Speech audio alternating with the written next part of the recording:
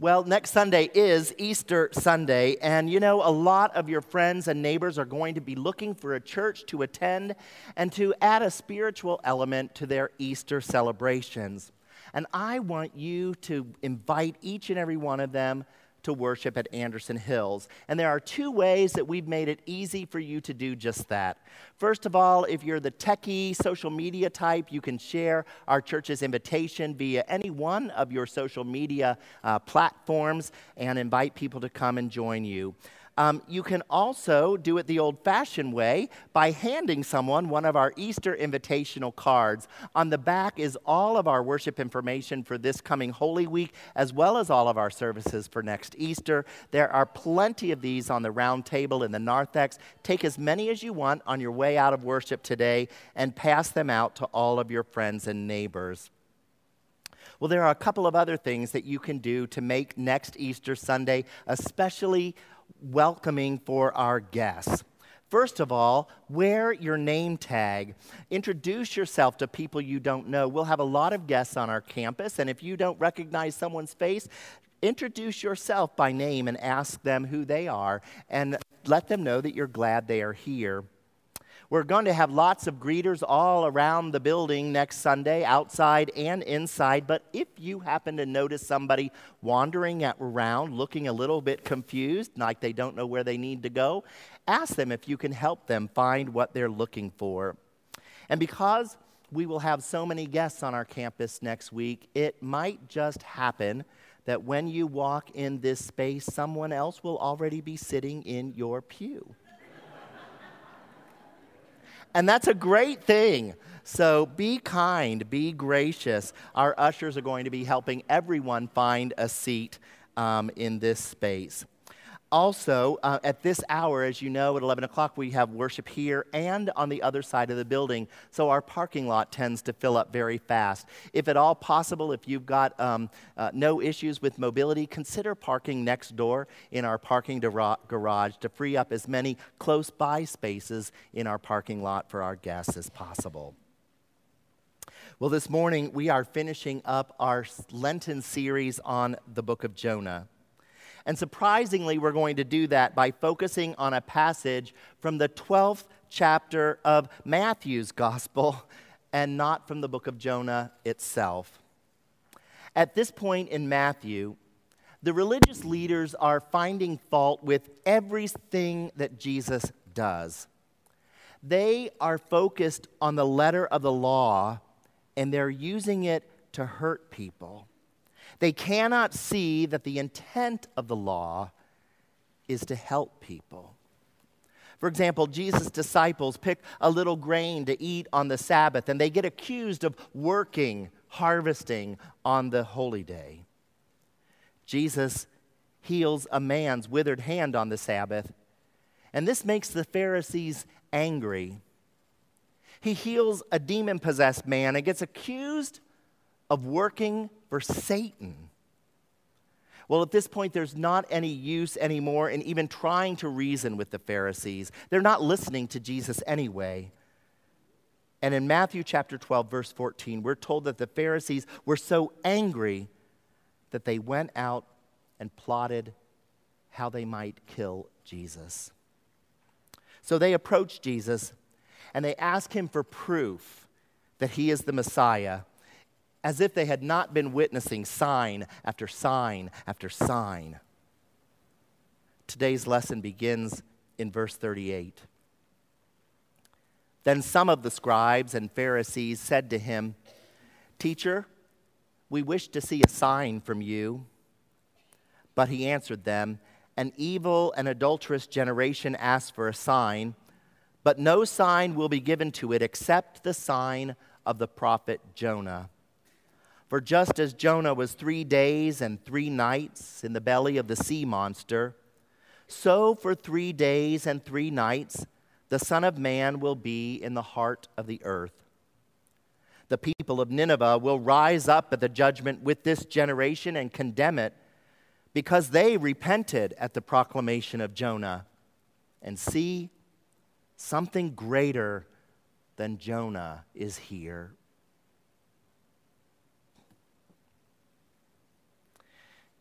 Now, you might think it's peculiar that Jesus made a reference to one of the minor prophets, Jonah, and told the Pharisees the only sign he was going to give was the sign of Jonah.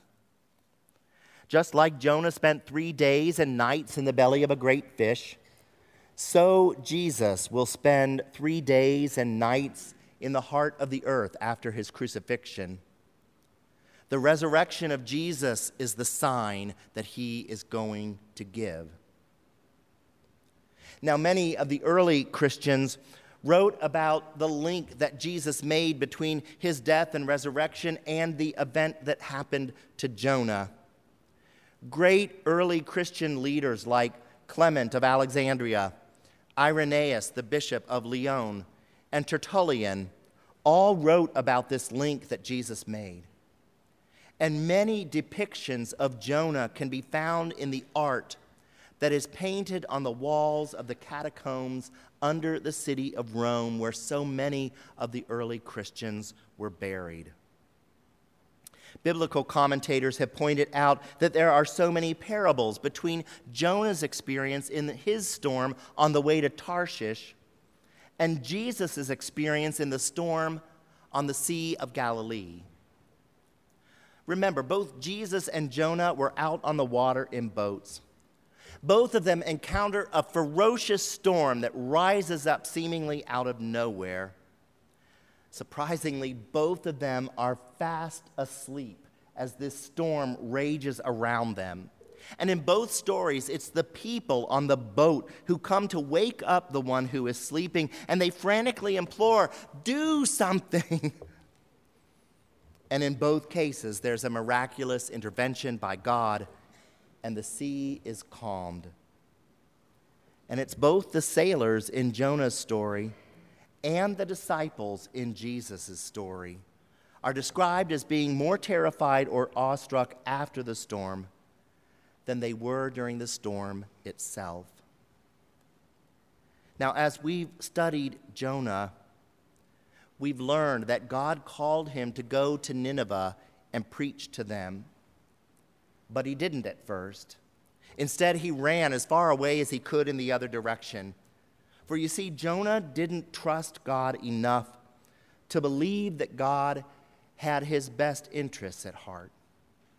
He didn't trust that all of God's intentions for Jonah were the best intentions. And sin is like that. Sin is rooted in the refusal to believe that God is more dedicated to our good than we are. I mean, we assume that God is not truly for us, and that if we give him absolute control of our life, that he will ruin our lives, that we will be miserable.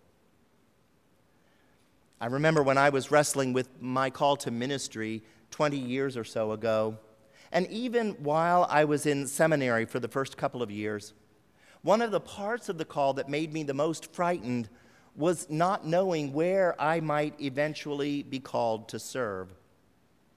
I remember I had a friend who said that she had a dream that God was calling me to serve on the mission field in Russia. And I thought to myself, some kind of friend you are. And being a city boy like I am, I was always fearful of being sent to a small rural church somewhere where I really wouldn't know how to fit in. And in retrospect, both of these were instances of my not trusting God to work things out for the best for me and for my family. But you know what? Trusting God, not trusting God, is as old as Adam and Eve. I mean, they didn't just walk around the Garden of Eden one day and say to each other, "Hey, let's do something really evil. Let's ruin our lives and ruin the lives of everyone else in humankind who will ever come after us." That wasn't what they were doing. I think they just wanted to be happy. And that sly and crafty serpent was able to convince them that God was withholding something good from them that would make them happy. I mean, that fruit on the tree of the knowledge of good and evil looked good and it looked tasty. And having knowledge is a good thing, right? And so Adam and Eve disobeyed God. They took control for themselves, and they trusted themselves instead of trusting in God. Jonah's story is our story. We are selfish, and we think we know what's best for us. And so we trust ourselves more than we trust God sometimes. Now contrast the story of Jonah with a story that is found in the book of Genesis, chapter 22. It's an amazing story of trust and obedience. In that story, you might remember God says to his servant Abraham, "Take your son, your only son, whom you love, and sacrifice him as a burnt offering on a mountain I will show you." That's the hardest thing I think you can even imagine being asked to do. And it doesn't make any sense at all. God gives Abraham no reason for this task. God has never asked for a human sacrifice before. In fact, God has laws against human sacrifice. And if Abraham carries out this task as asked of him by God, then God's promise to make his descendants more numerous than the sand on the sea or the stars in the sky will not be able to be fulfilled. But what did Abraham do? He went up the mountain. Now today we know what God was doing as he asked Abraham to do that. But Abraham didn't know as it was unfolding before him, living in the moment. But nevertheless, unlike Jonah, Abraham made the decision to trust God. And when his son Isaac asks where the lamb for the burnt offering would be found, Abraham replied, "God himself will provide the lamb." And so he built an altar, he bound his son, laid him on that altar, and took out the knife to slay his son. And God did provide a lamb. This mission that God called Jonah to could have meant suffering and death for Jonah. The Ninevites might have responded violently to his preaching. They might have thrown him in jail. They might have killed him. And so Jonah refused to go, thinking only of himself. Now contrast that with Jesus. Jesus knew the mission God was sending him on, and he knew that it meant certain death and suffering. He even talked about it with his disciples. Mark, the Gospel of Mark, records it this way. He then began to teach them that the Son of Man must suffer many things and be rejected by the elders, the chief priests, and the teachers of the law, and that he must be killed and after 3 days rise again. Think about that. Jesus did that for you. And so why would you ever not think that you could put your trust in him? For he is good. And if he did all of that for you, he did it surely because he loves you. And he must be willing to do anything to give you what you need and to give you joy in your life. This is what the New Testament calls love. And the Greek word used for this kind of love is agape. And the Bible writers infused this word with a new meaning of self-giving, of self-sacrifice for others. In the book of 1 John chapter 3, he writes, "This is how we know what love is. Jesus Christ laid down his life for us, and we ought to lay down our lives for our brothers and sisters. If anyone has material possessions and sees a brother or sister in need, but has no pity on them, how can the love of God be in that person? Dear children, let us not love with words or speech, but with actions and in truth. John says, if you want to know the standard for real love, it's this: Jesus dying for us, sacrificing his life for us. John goes on to challenge us to live our lives in the same way in the service of others. He makes love a verb. Love is something we do, it's action. And Jesus teaches that love is absolutely the fundamental ethical principle that guides us in the Christian life. John affirms again and again in his short letter that real godly love is the test for authentic discipleship. Love is so much a part of John's theology that he is called the apostle of love. And for John, love is not just us mouthing the words, I love you, although that's very important and we need to hear those words, but it's more than that. It's something we do. It's something that we act upon. It is manifested in our deeds and in truth. It's how we live our life. Now, we know that as Christ followers, we are to be loving people. In fact, Jesus said that the mark or the sign of our discipleship is whether we love one another or not. The Apostle Paul told the Roman church that we should not owe a thing except the debt of love. And when he wrote to the church in Galatia, he said that the fruit of the Spirit, the evidence that God is working in your life, is first and foremost love. In 1 Corinthians chapter 13, Paul says that you can speak in the tongues of men and angels. You can have prophetic powers, supernatural knowledge. You can have incredible faith, sell all your possessions, even die a martyr's death. But if you don't have love, it means nothing.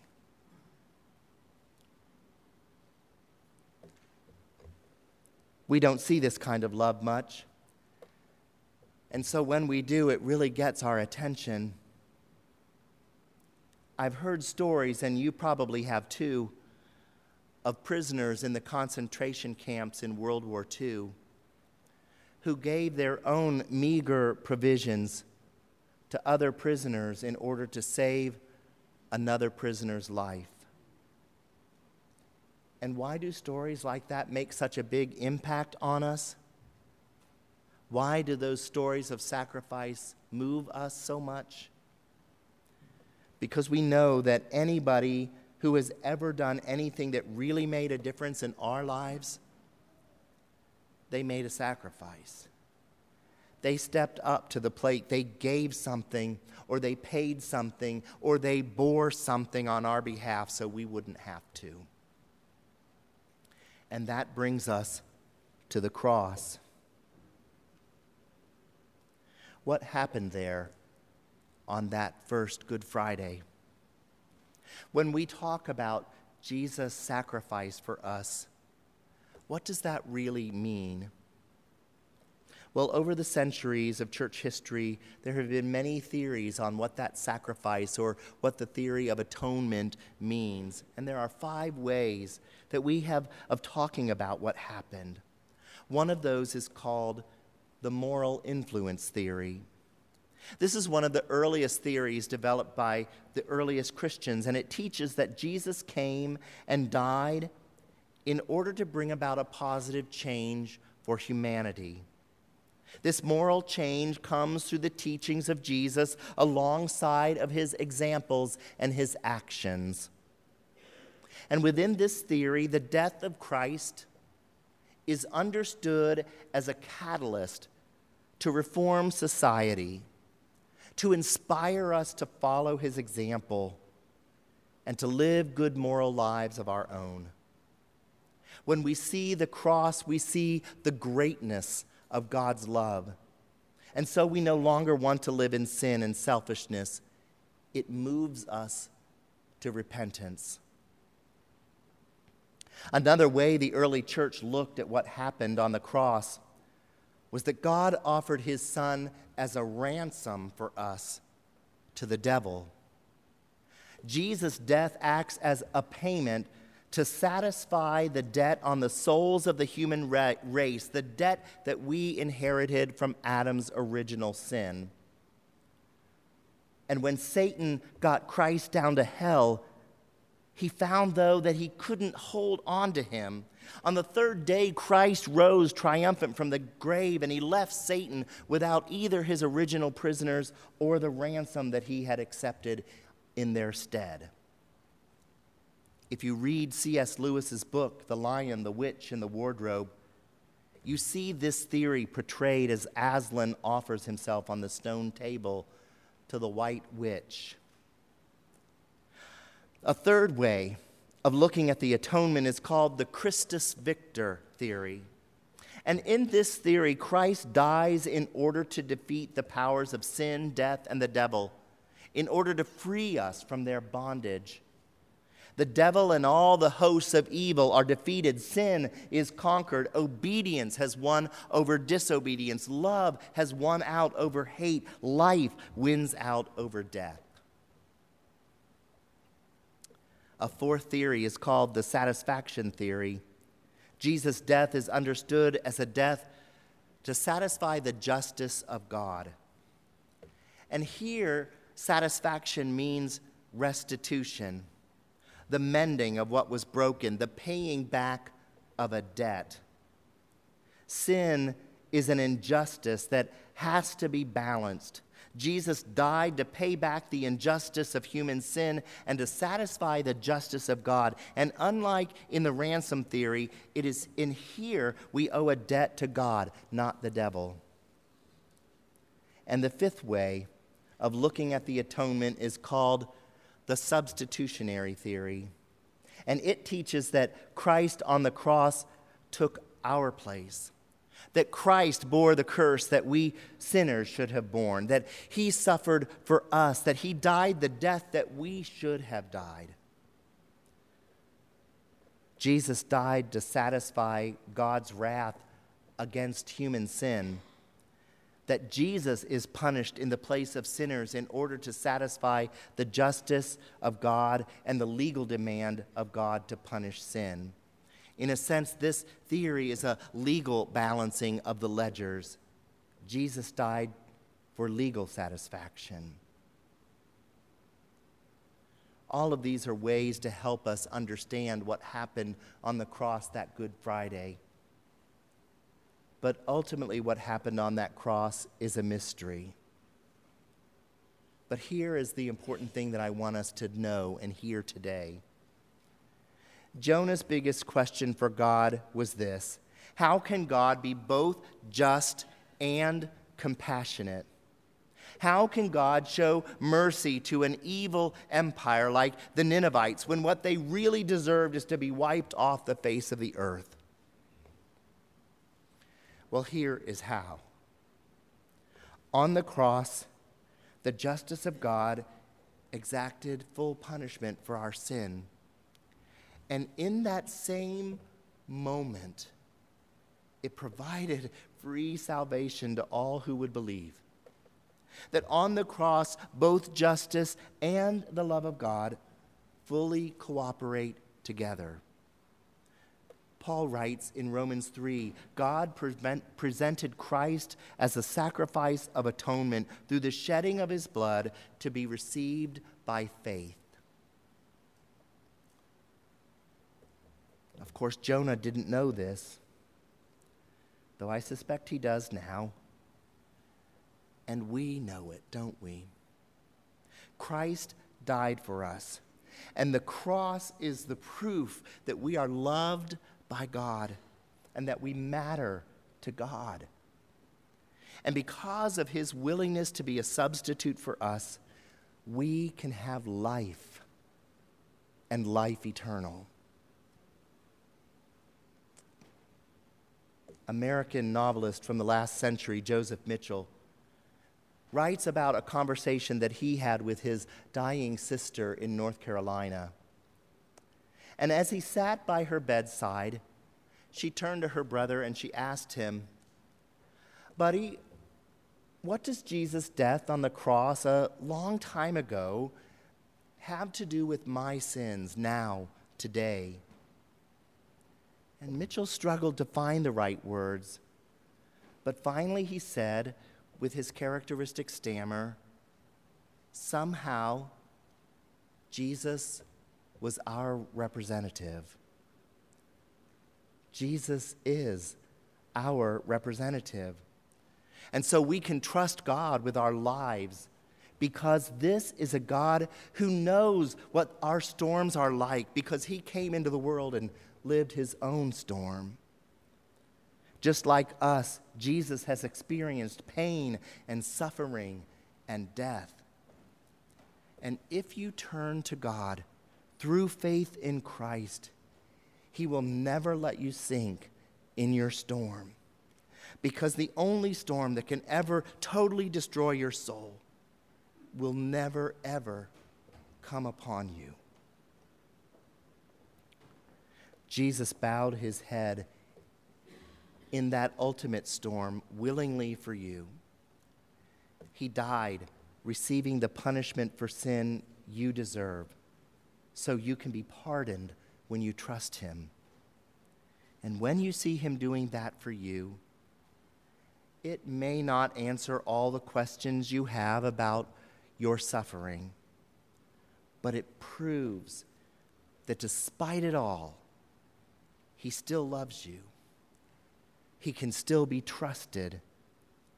He always has your best interest in mind, and you can joyfully surrender your life to him. Will you pray with me?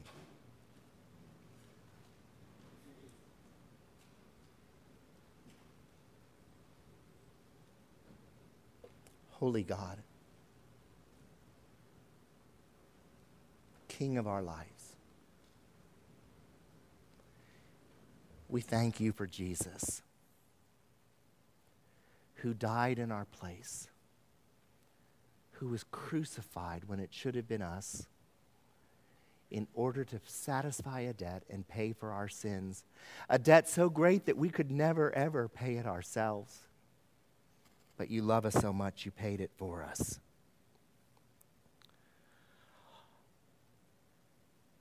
Lord, we invite you to travel with us through these upcoming holy days as we see Jesus teaching in the temple, as we see him gather with the disciples in an upper room, as we, like they did, sometimes betray him, as we, like they did, sometimes look on and shout, "Crucify him." Lord, help us gather at the foot of the cross, fully knowing the end of the story, that death could not contain him, that he broke the bonds of death not only for himself but for all who believe. And so help us to stand victorious with Jesus next Sunday as we gather at the tomb to shout, "Hallelujah, Christ is risen." Lord, may these days be filled with poignancy and passion, and help us understand, as we've never understood before, how great, how high, how wide, how deep is your great love for us. In Jesus' name, amen.